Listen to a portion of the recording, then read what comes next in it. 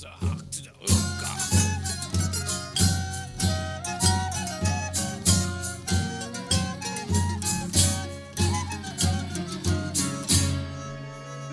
to In the Aisles, your favourite lockdown therapy podcast. In summary, it's crass, it's cringe. We're not in it for the money yet. I mean, we've got global listeners. That give me validation. Bo Burnham, Carey Mulligan, Amelia Jones, Gal Gadot, Dune, Stephen Graham. lovely stuff. You absolute idiot. Epic waste of my time. Bloated disaster. Oh my word. What's wrong with you? We've declared Marvel fatigue. All sequels or reboots. Inspired. Piss funny. Was absolutely awesome. There's some truly shocking twists and turns in this. Hated it. Overrated. I'm sure it'll be ruined. Sheer artistry. Sheer brilliance. Fantastic and brilliant. You need to see it to appreciate it. Welcome to In the Aisles, the movie and TV podcast that made it to the end of 2021. I'm James. I'm Dan. This is the year in review episode where we'll talk about our top 5 TV and film, our biggest disappointments, and we will have the prestigious award given to the most featured actor or actress of the year. And I believe that celebrity will be accepting such award in person. They will be making an appearance on this podcast, so no false promises there. Totally genuine announcement. Before we delve in, James, do you have any reflective thoughts on this year? I think last year we were quite pessimistic because it had been a rough one. Sorry to say, this one's not been much better. We're another year down, one step closer to impending death. But how are you feeling about this year? It's had enough good moments, both cinematically and personally, to be a good year. But I think we thought that we'd be more in the clear with things than we are. And now we're going back into the dark times again. Yeah, it's seriously not great, is it? There's been no real full return to normality and still a lot of uncertainty. But if there was one thing that remained certain and ever constant, it was this podcast. I don't think we missed a week. We've not wavered. We've stuck through. We've done well. But yeah, let's get serious, James. Do you still enjoy doing this? Has it become a chore? Yes, I do still enjoy doing it. For the love of the pod as a hobby. We're not in it for the money yet. Very key word there is yet, because we will take it. If you offer an annoying ad within this podcast, we will snap your hand off. I don't think that's the phrase. We'll bite your hand off greedily. Are you still enjoying it? No, I certainly am. I'm not going to lie. There have been very testing moments, and I'll probably let the listeners in on a bit of background as to what happened this week. So if you're a Kino In the Aisles follower, you will have noticed that the episode dropped late on Monday, and that was because I've been rinsing my company for an Adobe Audition license for the best part of 18 months, and they finally found me out and took it off me halfway through editing. So I had the nightmare of having no means of finishing the episode without having to stump up the cash myself, which I eventually did, and I'm annoyed about it. But yeah, that's true though, isn't it? There's a lot of stuff that goes on in the background that people just don't realize. Like, I calculated this the other week. Collectively, between you and I, there is at least 12 hours of viewing per week at the least. Yeah. Then we've got an hour and a half of recording, 2 hours of editing after that. There's a lot that goes into this pod. I'm not looking for a pat on the back. I just wanted to highlight that. You edit in 2 hours? 2.5, 3. Depends how long we waffled on for. Why? How long does it take you? I don't want to say now. okay. It's like 4 or 5 hours. Right. Okay. I've got a convenient tool that strips out any long pauses, though. Do you not do that? No, I don't do that. It really, really changes the game. So I'm not suggesting that you abandon GarageBand and go down the Adobe Audition route, but just something to consider for the new year. I might gift it you. People don't realise the efforts I went to stack my microphone on top of shoeboxes and books so that I could stand up while I was singing the Kanye West Slow Jams cover for the Vintage Review jingle. Got a bit of an ear bashing off your wife as well, didn't you? Yes, I did. She came in while I was doing it and said, "This is really bad. Do you realise how bad this is? It's embarrassing." And I said, "I'm auto-tuning it, so it's fine." And let me just tell you, it sounds beautiful. Thank you. Shall we quit the foreplay and go into the top 5 TV shows? No? Yes, I'm not trying to drag this out. I just want to know, because we should always say up top What's your process of going into this? How do you monitor what you watch? What's your rules around what gets chosen and what can't? Give me a bit of background as to your process. I look at the Instagram page to see what I've watched and reviewed. Anything that I haven't reviewed that is worth remembering, I will remember it. And I am using things that were released in the UK in the calendar year 2021. So it does include things that you might think, that's from last year, you absolute idiot. But from our perspective, it hasn't been possible to review it or include it or discuss it until this year. And am I right in saying one of your rules last year was you can only have something within your top 5 as a contender if you have finished it in full? Yes, I'm fairly certain that's what I said. And that holds this year. What's your process? So every time, and this is a process that has failed because I'm very disorganized, every time I watch something, I add it to a list within IMDb, which is conveniently called 2021. And if I find time, I will rate it afterwards. So I'm basically saving myself a hell of a lot of time, get to the end of the year, list things by order of my rating, and it becomes very clear what needs to be in my top 5 list. So I feel like I've got it nailed down pretty much. I just need to remember to add them to my IMDb list, which is not always done. Shall we go for top 5 TV shows then? Let's do this.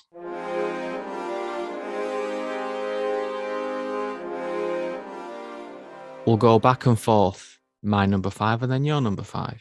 My number 5, Invincible, the Amazon Prime animated series based on the popular comic starring Stephen Yen, Sandra Oh, and J. Jonah Jameson.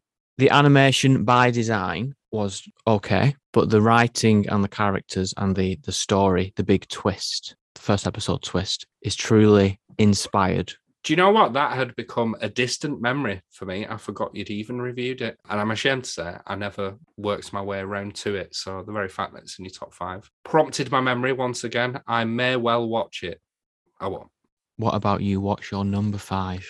Not that long ago, I discovered the BBC Three comedy Ladhood, which I discussed a couple of months back, about a lad from up north reevaluating his present-day behaviour by taking a trip down memory lane and showing us his youth and the many mistakes that he made. It's set around the early 2000s, so very much when me and you were in our high school days. And because of that, it's just a really relatable and piss funny program that there's one line in it that I cannot help but laugh every time I think of it to myself, which sometimes makes me look a wee bit insane. But Liam Wilkinson, who is the writer and star of this, he's struck comedy gold with this. I absolutely love Ladhood, and that is why it is my number 5. I too am ashamed to say I haven't watched it. It fits in with the UK TV comedy canon that we've brought up a few times this year. And nice to see that British comedy isn't dead. It is alive and well, and this being a fine example of it. So there we go.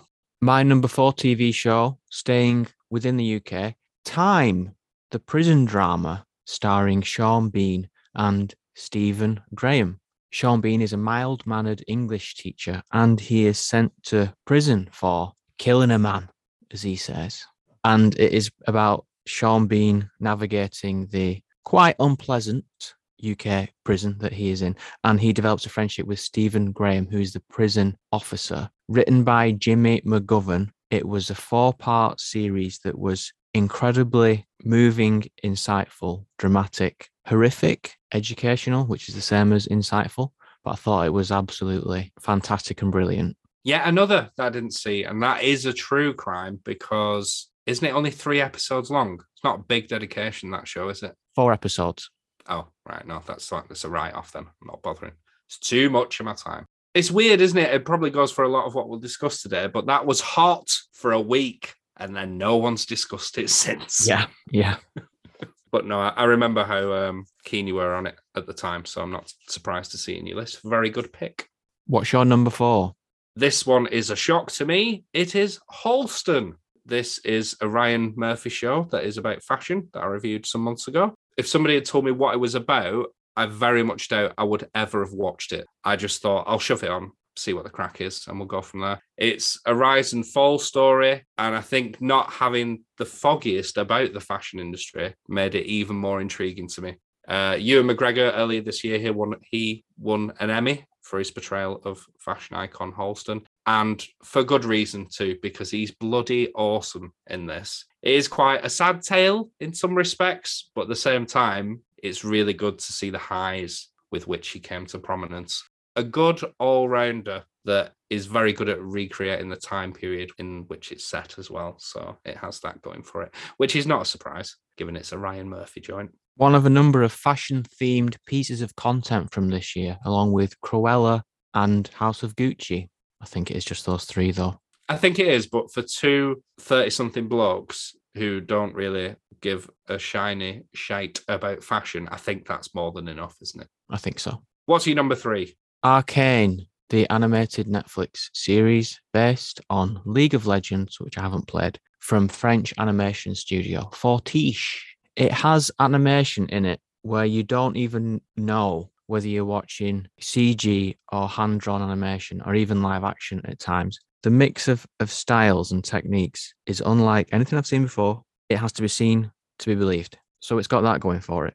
But also, the world building is fantastic. The two cities, the rich city and the poor city, and the way they interact with each other. The sense that there are actually people living their lives in these cities. There's a history and a politics going on outside of the characters. But then even the actual characters, V and Powder, the two sisters who were in conflict with each other, they are believable characters that are very well voiced by Hayley Stanfield and Ella Purnell. It was a huge surprise how good this was. I wasn't going to put it this high at first, but I bumped it above Time just because of the sheer artistry of the animation. And again, I'm speculating. If I had finished it, because I've only seen one episode, I suspect it may have been in my top 5 as well. But I couldn't because of the damn rules. Of note is that when Empire Magazine did the Insta post for their top TV shows, Arcane was not included, and a good number of comments on the post said, "Where is Arcane? Where is Arcane? You are out of touch for not putting Arcane, for not realizing how popular and good this show is." That gave me validation. I take it that was an editorial piece as well and not a reader's vote. I think it was an editorial piece. You could tell from what was included, and you could tell from Marvel being included. That was obviously a paid inclusion. Like WandaVision and Loki in the top 10. Come on. What's your top 3? Number 3. Number 3 is Mayor of Easttown. Now, given crime dramas are my bread and butter, it's no surprise that at least one of them made it into the top 5. But wow, what a selection process that was, because I've binged a lot of it this year. And for every 20 detective shows, you get one that stands out. And this year, for me, it was this show. It's got all the staples of your usual crime drama. There's nothing unique about it plot-wise from the initial setup point of view. But it's all down to the execution. And there's just very little for me to criticize when it comes to that. Kate Winslet stars as the central detective mayor, and she lets you know that she is not slumming it by going to TV. She's not, all right? She could be in films if she wants to. This is just a good script, and she brings a really good performance. She's quite abrasive at points, and she makes some downright inexcusable decisions, but somehow she manages to keep you on her side. And it's just a very well-balanced portrayal, and, she knows what she's doing. I like the mystery elements. It starts off as a standard missing girl type of situation, but there's some truly shocking twists and turns in this. I got the impression that it was well conceived from the off. The twists aren't in there for the shock value. They're there because they actually make sense. All too often, these shows start strong and have a really unsatisfactory conclusion, but this one was solid throughout and had a pretty unexpected emotional finale that wrapped things up in a bittersweet bow. Lovely stuff. Just please don't ruin it with the second season. And am I right in thinking that they weren't planning on doing the second season, but they are doing it because they can't resist because it was so successful? Exactly that. I'm sure it'll be ruined. They'll taint my memory of the original series, but whatever. That's the way of the world these days, isn't it? Yep. James, hit me with your number 2. Heels, the wrestling drama on Stars Play. Not another about fashion. No, it's not. That refers to heels as in bad guys in wrestling. It's about a small town wrestling promotion in rural America struggling to survive financially, run by Stephen Amell of Arrow fame. And he also works with his brother, played by Alexander Ludwig from Vikings. I liked this because I am an on and off fan of wrestling, and it is a serious, respectful, and honest portrayal of the business. It takes it so seriously that you do invest in the drama of the characters, again, which is a theme of this top 5. It has complex characters who go from being not very nice to sympathetic. You learn more and more about their history and their motivations as things unravel. And Kelly Berglund, who had not seen anything before, who's a former Disney star, she is a female wrestler trying to break into the industry, and she has a interesting arc that is as good to watch as the brother dynamic between Stephen Amell and Alexander Ludwig. It just hit me in all the right ways, this program. It might not technically be the best one. Time is probably the more respectful, highly reviewed one, but I liked seeing wrestling drama play out, how they talk about the booking and the finishes and things like that. Hit you in the right way. What, with a chair to the face? Yeah. Unprotected chair shot to the head. And we've not done this for any of the previous things that we've mentioned because, let's be honest, it's too much research that we didn't have the time to do. But just curious on this one. Where did you watch it again? Where was it available? It's available through a premium subscription on Amazon Prime, like the Stars Play additional subscription on Amazon Prime. And if you are interested in watching any of these shows, just download the Real Good app and it'll tell you exactly where you can watch those things, just as a tip. Daniel, what's your number 2 TV show? So I'm getting a bit nervous now because we've had no crossover and I fear that both are number... Oh, hang on, you've done number 2. No, right, I'm confused. I don't know where we're going. Mine is The White Lotus. This show offered a much needed form of escapism. And I don't want to bang on about COVID in this episode. We've all dealt with it far too much, but the vast majority of people, we've not been on holiday for the best part of 2 years. And here we get to see how the other half live. And we spend time at a luxury hotel resort with some pretty obnoxious and overprivileged white folk. Now, that might seem like most people's idea of a nightmare, watching all the things you didn't have the option to do at the time, but I didn't feel that way. I kind of got lost in this setting and it made me forget about my everyday worries. Murray Bartlett, who is the hotel manager in this, trying to pander to his guests' demands, he was brilliant. I loved him in this. But it's not just him, it's a cast of absolutely crazy people who are all flawed, but immensely watchable. I would say it's probably the best ensemble cast of a TV show this year. Just they've got a very varied mix of actors all bringing something different.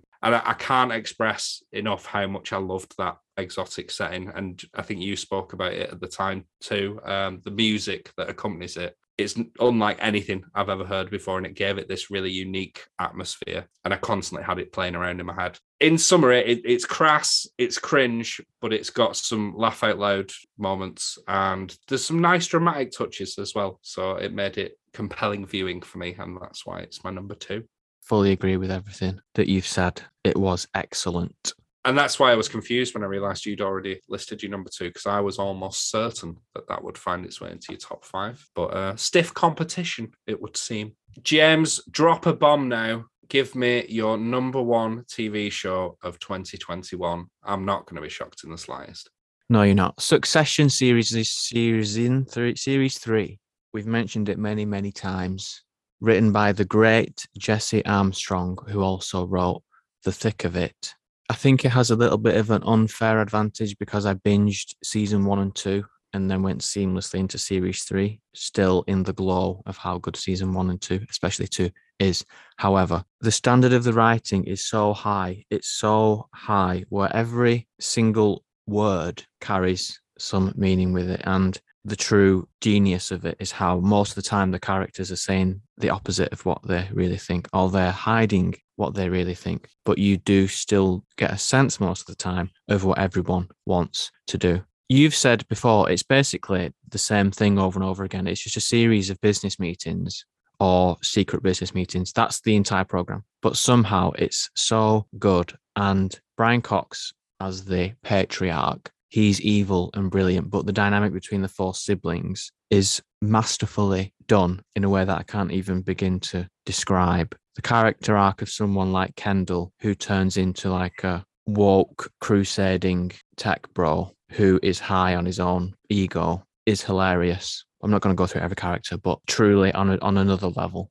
Yeah, well, I don't want to comment too much on what you said because that'll leave me with anything to say in a minute. Yeah. Daniel, what's your number one show? Yes, people are probably sick of hearing us talk about this show, but it is Succession. And at this point, I don't care if you're sick of hearing us talk about it, because if you are, it's because you haven't watched it. And I'm sorry, but that mistake's on you to rectify. So go away and do that now. Finish the episode first. I had heard about this a while ago, but it just didn't make a dent in me. I wasn't compelled to watch it. But then we did the segment, didn't we? Top 100 shows of the 21st century. This was within the top 10. And based on that, and as you said before, some of the previous things that Jesse Armstrong's done, I was like, yeah, I'm going to give this a go. And my word, does it not disappoint. I want to amend something that I said in my initial review. So I'd only seen season 1 when I reviewed it for this podcast. And I said it captivated me despite the fact that all the people in it are just deeply reprehensible. And I've now finished all 3 seasons, and they are still a bunch of narcissistic arseholes, but somehow I've grown to love and care about some of them. Not all of them, some of them. And I just can't remember the last time that I fell so head over heels for a show. And it's largely down to what you said about the writing. It's just so sharp. The theme tune is now my ringtone. That is how obsessed I am with this show. I need to let everybody know. Every season, it's like a fire's been lit, and each episode that goes along, you get to watch the flames build and build until it's this inferno, which actually happens like quite a few times during the season. That's probably a terrible analogy, but I'm going to stick with it. I can't think of anything more to say about this other than brilliant, sheer brilliance. So we synced up in the end with the same number 1. But shall we quickly say what our top 5s were? From 5 to 1, I had Invincible, Time, Arcane, Heels, and Succession Season 3. A very solid and varied list. Mine, number 5, Ladhood, then Halston, Mayor of Easttown, The White Lotus, and Succession. Quite telling, isn't it, that in my list, I don't know your list off the top of my head, even though you just read it to me, but 3 HBO shows, they are knocking it out of the park. 3 out of 5 HBO. Well done, you. And only 1 Netflix show each, despite the sheer amount of content that Netflix put out. I noted that as well, and I'm very proud, and you should be too. We've not done it on purpose. We're not ignoring Netflix. It's just you're not hitting the same standards. A good year for TV. Was it a good year for films? Let's find out when we reveal our top 5 films of 2021.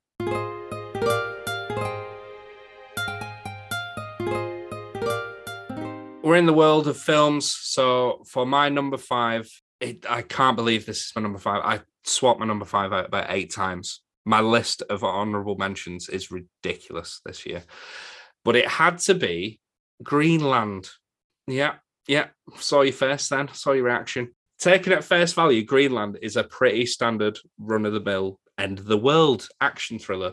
But for better or worse, it arrived at the exact right time for me, or wrong time, depending on how you look at it. Because the fact that this is about an impending global catastrophe was all a bit too relevant when it hit streaming services in February. And I know this is about asteroids hurtling towards the Earth, but the level of fear, uncertainty, and panic that was evident in this film was just too real. I said it on the episode, we found it, me and my partner, genuinely too tense to carry on watching. We had to turn it off and pick it up another day. And even when we did that 2 weeks later, I still found it really hard to watch. It just hit too close to home, given everything that was going on in the world at the time and some more personal circumstances we found ourselves in, with not being able to see family and illness and things like that. It just felt too immediate and real.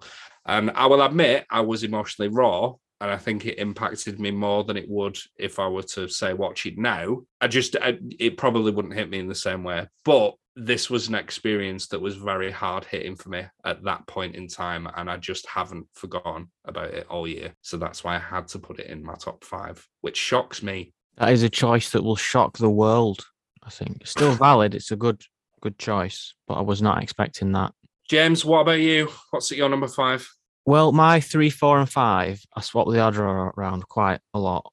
So bear that in mind.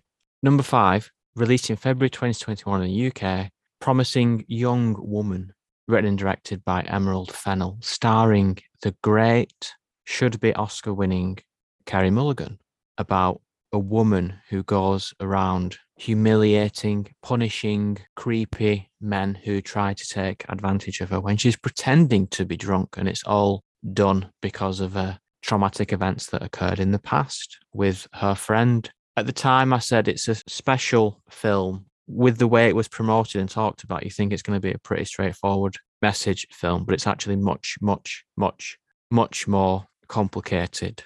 And it's in the top 5 because I think Carey Mulligan's performance was absolutely awesome.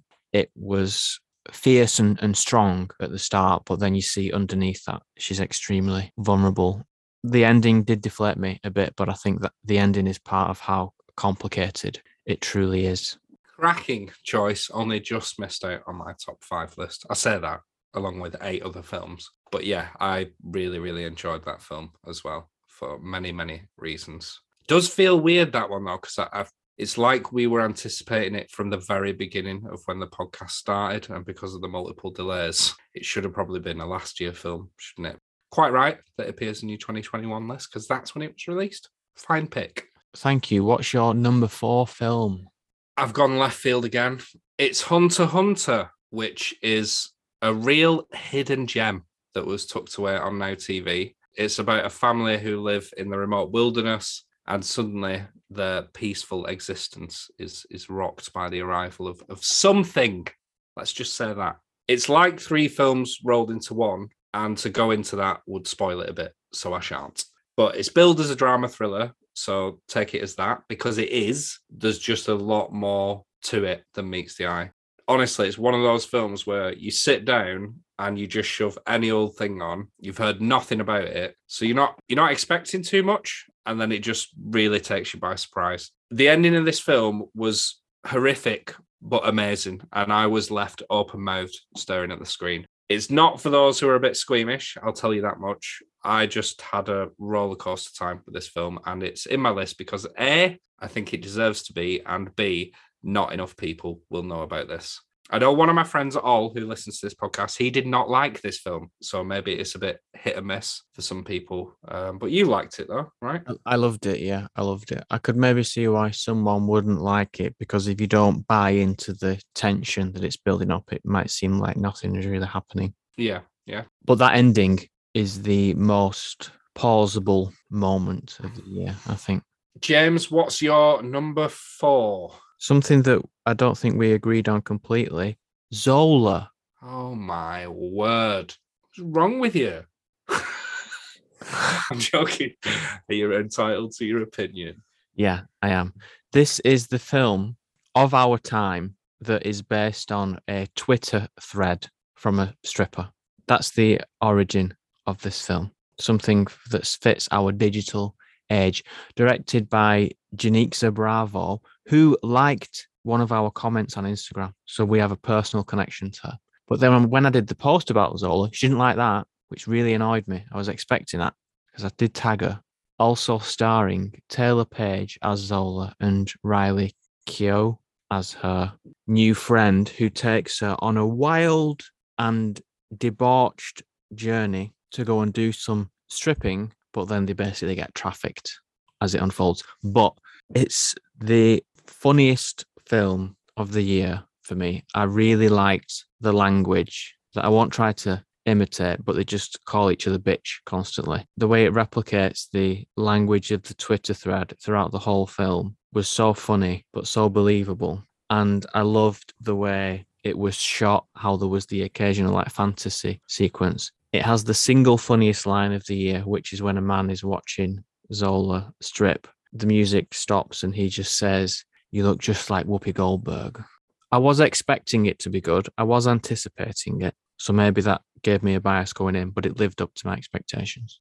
I'm lost for words. I feel like I've got a character limit right now because I don't know what to say to you.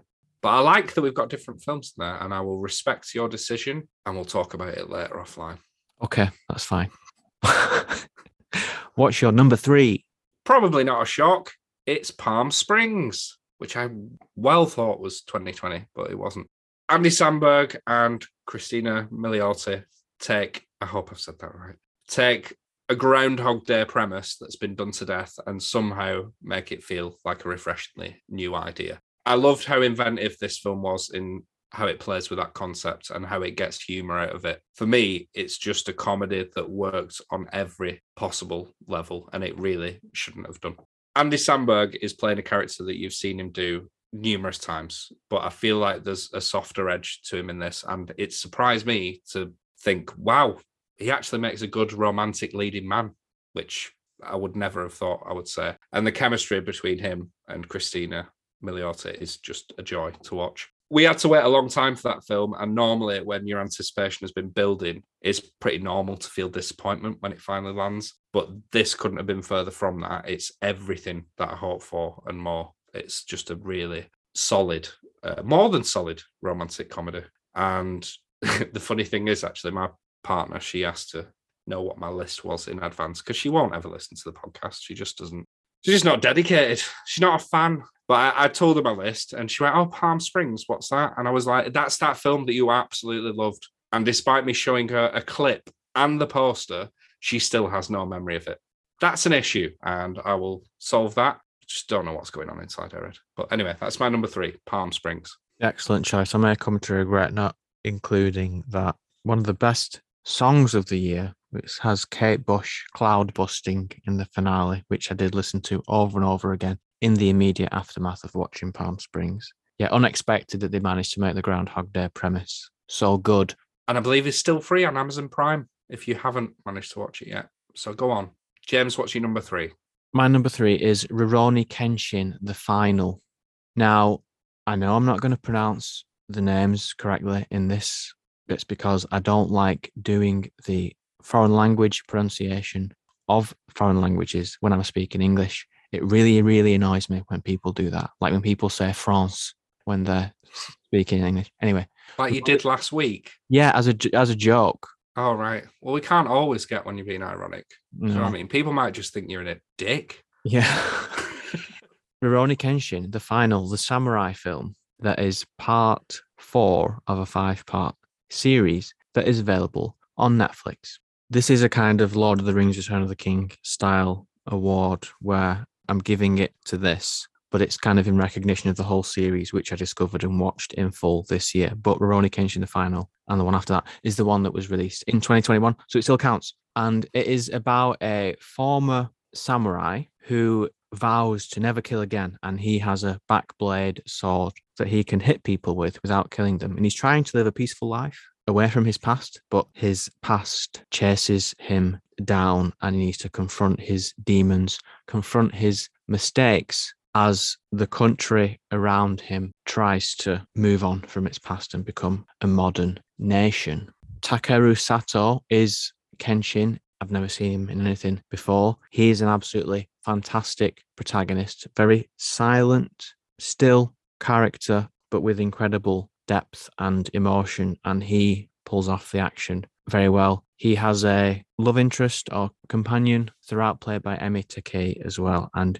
she's also great. A tough female character, which is a theme throughout my top 5, I think you'll realise by the end. It was the action film of the year for the stunt work and the real action that it had. And are they all available on Netflix? Sorry. Yes, they are. Again, not something that I watched, but I will consider it once again.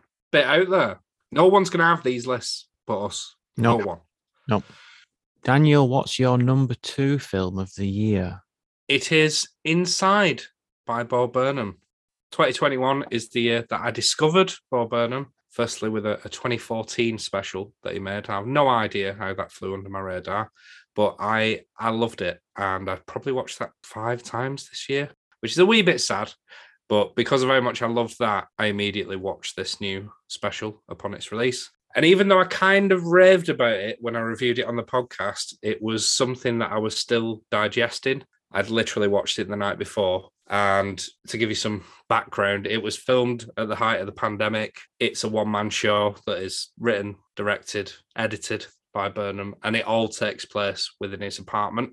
And what this guy achieved from a technical perspective is something to be marveled at. I'm not even going to try and explain it. You need to see it to appreciate it. Bo Burnham is a complicated bloke. He struggled with anxiety, which caused him to take a 5-year break away from comedy because he was having panic attacks before he went on stage. And I am going to say it's not going to be everybody's cup of tea. Even if you liked Make Happy, this is a different beast. It really is. Because for a comedy, there's a huge pang of sadness with this. You can tell that this is a guy who is struggling with his mental health. And some might say that it's a manufactured thing that is part of his celebrity persona. But I buy into it. I think there's something quite profound about some of his songs. And if you listen to them enough times, which I have, believe me, there's a lot in there. And there's still laughs to be had. And there's certain satirical songs like White Woman's Instagram and Welcome to the Internet, plus everything else that's packed into this 80-minute runtime. These songs have stayed with me ever since I watched it. And at least 6 of them are in my top 10 most listened to on my Spotify Wrapped list. So I've just relived this special for the best part of 6 months now. I can't even remember when it came out, but that's why it's my number 2. I suspected this was coming. I'm sorry to say I haven't watched it. I definitely will. I have experienced some of it by accident. There was a song on Spotify that I listened to called That Funny Feeling by Phoebe Bridgers. And I didn't realize that was a cover of a Bo Burnham song from Inside that is all about the contradictions of modern society, about like, obeying the traffic laws in Grand Theft Auto 5. So I listened to that and thought, this is genius. Like, these lyrics are the work of a genius. And it turned out it was Bo Burnham. Well, there you go. James, what's your number 2? I might have messed up a bit here and I'm in a bit of a panic. I'm going to say Wolf Walkers. Okay. TV animated film, which I thought was released early 2021, but it appears it was released in December 2020. But we reviewed it in January. We reviewed it in January, and I think because of when we did our year in review, we did not have the opportunity to discuss it until we did our year in review. So I think this still counts. Oh, yeah. No, you go for it. I'm Okay. down with that. It's fine. Wolf Walkers, the animated film directed by Tom Moore and Ross Stewart. The film is the third and final installment of Moore's Irish folklore trilogy. Not seen the other 2. This film is about the residents of a town in Kilkenny in Ireland in 1650, and they're working to clear the woods under the orders from the authoritarian Lord Protector, who's English. Boo. While they're clearing the woods, they encounter a wolf pack, and it is then the story of rebellious daughter Robin, who body swaps with a wolf at night. She becomes a wolf walker. And it is about the tension between the town, who's trying to cut down the forest, and the wolves and the rest of nature trying to be nature and not get wiped out by the coming industrialization. At the time, I said that each frame is like a work of art. It is a painting that you could hang up on your wall. I don't have a language to describe exactly what it does, but it has an odd perspective where you're looking, in some scenes where you're looking down on a scene, but all the characters are viewed from the side. Or scenes where you've got a character in a forest, and just to make the point about them being surrounded, all the foliage is just around them in a circle, like regardless of the realism of it. I thought that thematically it's very strong, deals with things like oppression and maintaining nature against the onslaught of humanity, which is like similar to Princess Mononoke. It also starred Sean Bean, and I just thought it was fantastic. And I watched it 2 or 3 times, which I didn't do for many films this year. Another very good pick, again, is in my honourable mentions, which I now shall not mention. But yeah, didn't quite make its way in there. But I can see why it's so high. It's a very, very good animated film. Daniel, the time has come. What's your number 1 film of 2021? I'm sure this doesn't come as a surprise to you. Again, it is Coda, the criminally underseen film that I really need to sort out. I will force people to watch this. It's one of the most heartwarming and tear-jerking films of the year. I think I said at the time, don't let the fact that it's a tearjerker put you off, because I promise you will not regret watching this film. Because, yeah, you may shed a tear, but it's life-affirming. It's inspiring. Get it watched. This has the honour of being one of only 2 films that I've watched multiple times this year. And in my opinion, it is really easy to see why. Amelia Jones is a revelation in this. She's so charming and watchable. And I was just bought into her plight throughout the entire thing. And if you know nothing of the deaf community, clue yourself up, watch this first, and perhaps Sound of Metal as a side dish, but nowhere near as good as this film. But Coda, hands down, my favourite film of the year. It's funny, it's moving, it's informative, it's everything that a great film should be. And I think I'll be praising this for years to come, I've no doubt. It's essentially a coming-of-age film that you've seen a million times over, but the family dynamic is different and more different than anything you're likely to have seen before, which makes a pretty run into the ground plot feel original, and I wouldn't change a single frame of it. There's also no death or murder in it. That's always a positive as well. So huge reason to sign up for a 7-day trial of Apple TV. Maybe give Wolfwalkers a watch within that 7 days as well. And one thing that I will say I regret, we did a double bill. We've done one double bill every year. We did Coda alongside Pig, and I regret not giving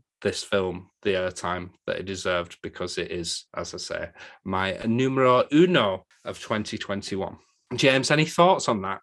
I do have one thought that it is also my number one film of 2021. Coda, I don't think you said what it's about. It's about a child of deaf adults. She is the interpreter for her deaf parents, and they run a fishing business in the local community. And she is the access point for her father and brother while they do the business of fishing. And she juggles that with her school life, her romantic life, and her ambitions to be a singer and join a prestigious music school. So there's a lot going on. I agree with everything that you've said. Amelia Jones, a revelation, who, it should be noted, carries the film in a unique way because her family are deaf. So she is doing almost all of the verbal work in scenes. So it's all sign language and obviously non-verbal acting, but she's the only person speaking most of the time. So there's a lot of weight for her to carry. As you've said, educational as well. In a time of representation and inclusivity, this is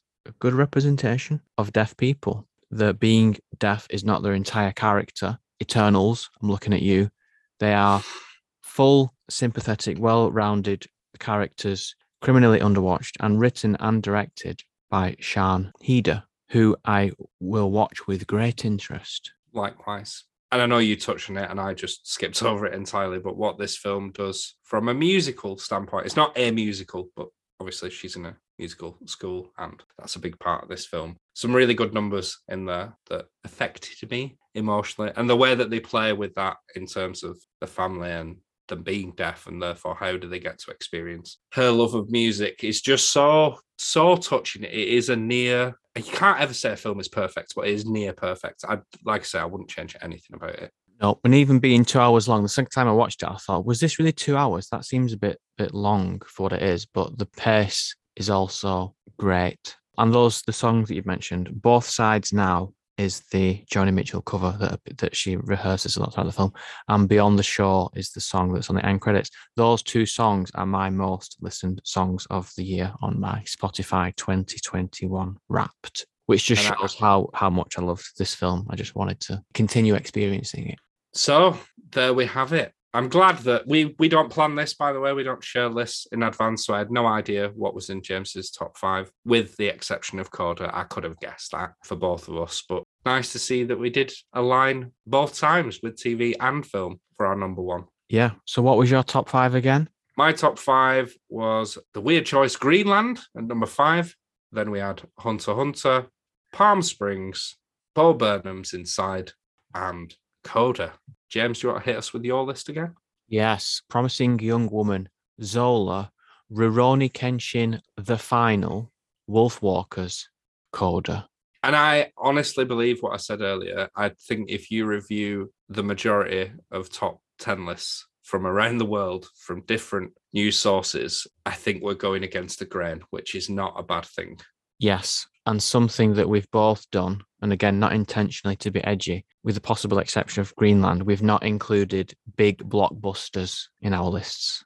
No, very true. And maybe that should be, I mean, we've not quite reached global success. I mean, we've got global listeners. We've got one in Germany, at least one. Well, yeah, there's more than that. Yeah. saying our piece and making it known that this churn mill of blockbusters isn't always what people want to see. It's not what ends up being the best content of the year. And we should see a lot more of this. I'd love to see more indie films next year, but I'm afraid that's probably not going to happen. I think what it is that once we get into thinking about stuff a bit more, we realize actually there isn't much going on with these blockbuster films, which is obvious, but it just gets exposed when we commit ourselves to speaking for 30 minutes about a film we've watched and then realize actually there's not a lot to say about Black Widow, is there? No. And, we're just like every man and woman. We get swept away on the hype train sometimes. So apologies for getting wrapped up in all that. We do need to keep reviewing them, though, because they do bring in the big numbers.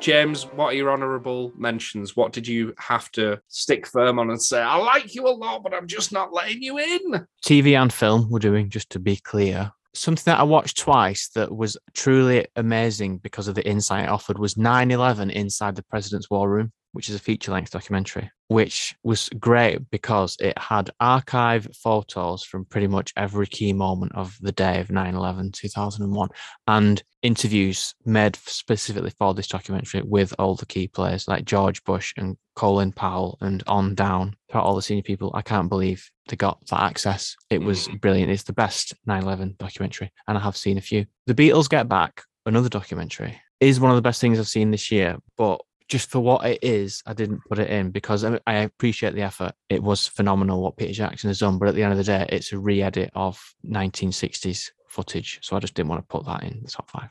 Clarkson's Farm, surprise hit of the year, one of the most purely entertaining things because of Clarkson being Clarkson. And shout out, this is the last one, to The Killing of Two Lovers that we reviewed, which was very nearly in the top 5, about a man who can't quite come to terms with the fact that his almost divorced wife is moving on from him. He's not quite connecting with his kids. Things aren't going well in his small town. One of those films where it seems like nothing is happening. It's following around a pretty unhappy man in a bleak landscape. But to me, the idea was this man wants to shoot his wife's lover in the head at the beginning of the film, but he can't. And in the real world, if fantasy violence isn't an option, what happens then? What do you do? And I really liked that. What about you? What are your honourable mentions? I'm just going to fly through the film list because there is a lot and I don't want to take up too much time. I'll just make a few comments on a few of them. The Empty Man was in there. So that was a horror film that suffered from a studio merger with Disney. It was a 20th Century Fox film and it was dumped on streaming services and found quite a cult following. It's a long film, but there is a lot of ideas thrown into that. Believe me, you will not regret watching it. So I think that is available on Disney Plus now. The Kid Detective with Adam Brody was a high point last year and it only narrowly missed out on my top 5. Cruella was one of my highest rated films in my IMDb list, which shocks me. It was 8 out of 10, but for some reason just didn't feel it was worthy of being in that top 5. Nobody, the action film with Bob Odenkirk. Promising Young Woman, which you mentioned. Same with Wolfwalkers. Dune was in there. I'm surprised that didn't reach your top 5. Don't know if you want to respond to that. I do want to respond. Your comment lingered in my head, which was that it doesn't really end. And for that reason, it may not stand by itself as a single film. You listen to me. That's nice to hear. I'd never, ever take my advice or opinions into consideration. Val, the Val Kilmer documentary. Absolutely loved that. If you are a film lover, you will find joy in Val, even though slightly sad what's happened to him. And the last one from a film perspective, which I did not talk about on this podcast at all, Run, Hide, Fight. Have you heard of this? No, I haven't.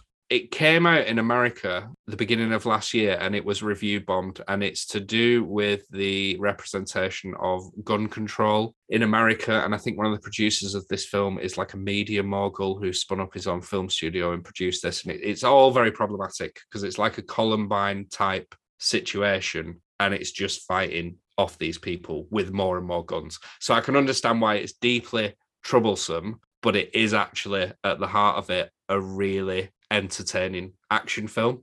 Some troubling messages within that film, but entertaining nonetheless. Run, Hide, Fight.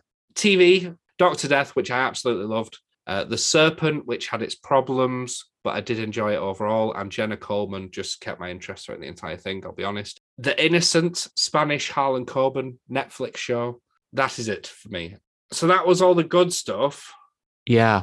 Should we get to the year's biggest disappointments? Yes.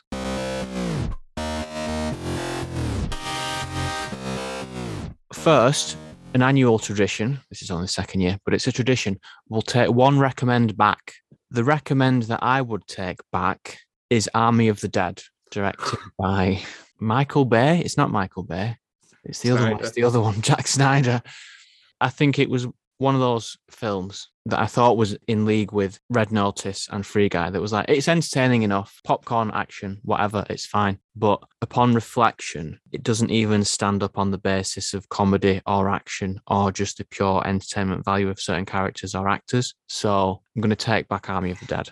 Well, this is going to be a bit of a dull segment because I also, and I'll say it again, we do not compare notes. This is the very film that I wanted to take back. I'm afraid that it boils down to something even simpler than what you've just mentioned. It's not about the film itself. It's about how much shit I got off people for recommending this. I've not come under attack so viciously for a recommend as I did with this film. And it's not even as though I've had time to reanalyze my thoughts on that film. I just feel really ashamed. It's pure peer pressure. Yeah, it is entirely that. Because I liked it at the time. I watched it. I enjoyed it. But the people have spoken. And as I say, I should be thoroughly ashamed. And I am. Hands up. I apologise. Disappointments then. The films that we thought would be good for whatever reason, but they actually weren't. Or TV, but I've got two films. Disappointment number one was Wonder Woman 1984. Oh, dear Lord. Yeah. Based on the promotional campaign, it seemed like it would play with the 80s aesthetic quite a lot, have a lot of 80s music. Gal Gadot is good, and Wonder Woman, the original, the first Wonder Woman, was very highly reviewed. Within it had the same creative team. How could it possibly not be an improvement on the first one? But it failed miserably. It was bloated, disaster, with a horrible wish-granting MacGuffin, with scenes where you couldn't tell whether it was comedy or not. Where it definitely was comedy, it was bad. The action looked fake. Gal Gadot was still good in it, but she was let down by an awful script that this time was written by Patty Jenkins, the director, who did not write the first one. And it's been said that that might be the reason why things have gone a bit wrong. You shouldn't have let Patty Jenkins write it. Wonder Woman 1984, what a crushing disappointment. Couldn't agree more. So much hatred was leveled at that film for me that I'd tried to erase it from my memory. I'd forgotten that we'd even watched it. But had I, that'd probably be my list as well. Anything else? Nomadland, the Oscar-winning film that I hated. I fully hated it. I was prepared to watch this and really like it. I liked the trailer. I liked the idea of nomads in America, deconstructing what it is to be in America today. Hated it. Overrated. Trash. that's overstating it a bit. But most memorable for me for Frances McDormand shitting in a bucket. Well, we all know that one man's trash can be another man's treasure, but I'll level with you. I can't recall what it is that I liked about that film, so I'm not even going to try and stick up an argument for it. Okay. Just found it quite a tranquil experience. Yeah, and I feel even more bitterly towards it because I think Promising Young Woman should have won the awards that Nomadland won for director and best actress. What are your disappointments?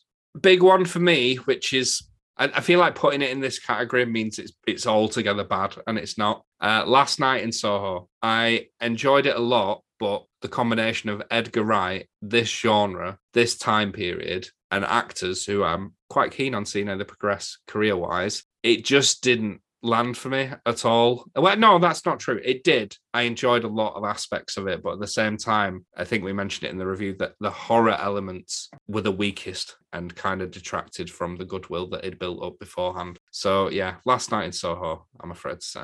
That's fair enough. Can't argue with that. Anything else? I won't go into detail because we only discussed it last week. Tick, Tick, Boom showed a lot of promise, a lot of talent involved, and again, didn't really speak to me. There's that one, and the other one of note is probably Cherry. The Russo brothers, hot off what they did with the Avengers and Captain America and all that jazz. It should have been good, but instead it was a bit of an incoherent mess. Over to TV. I don't think I need to waste much breath on this. Line of Duty. What an absolutely epic waste of my time. Oh, I'm still angry. I am still angry. 9 Perfect Strangers, which, again, really good setup. Solid first 5 or 6 episodes and then just fell flat towards the end. And I'm afraid to say I could yet be convinced otherwise, but Dexter New Blood is shaping up to be quite rotten. That is unfortunate for Dexter New Blood after everything you said. Dexter New Blood, more like Dexter Old Smell.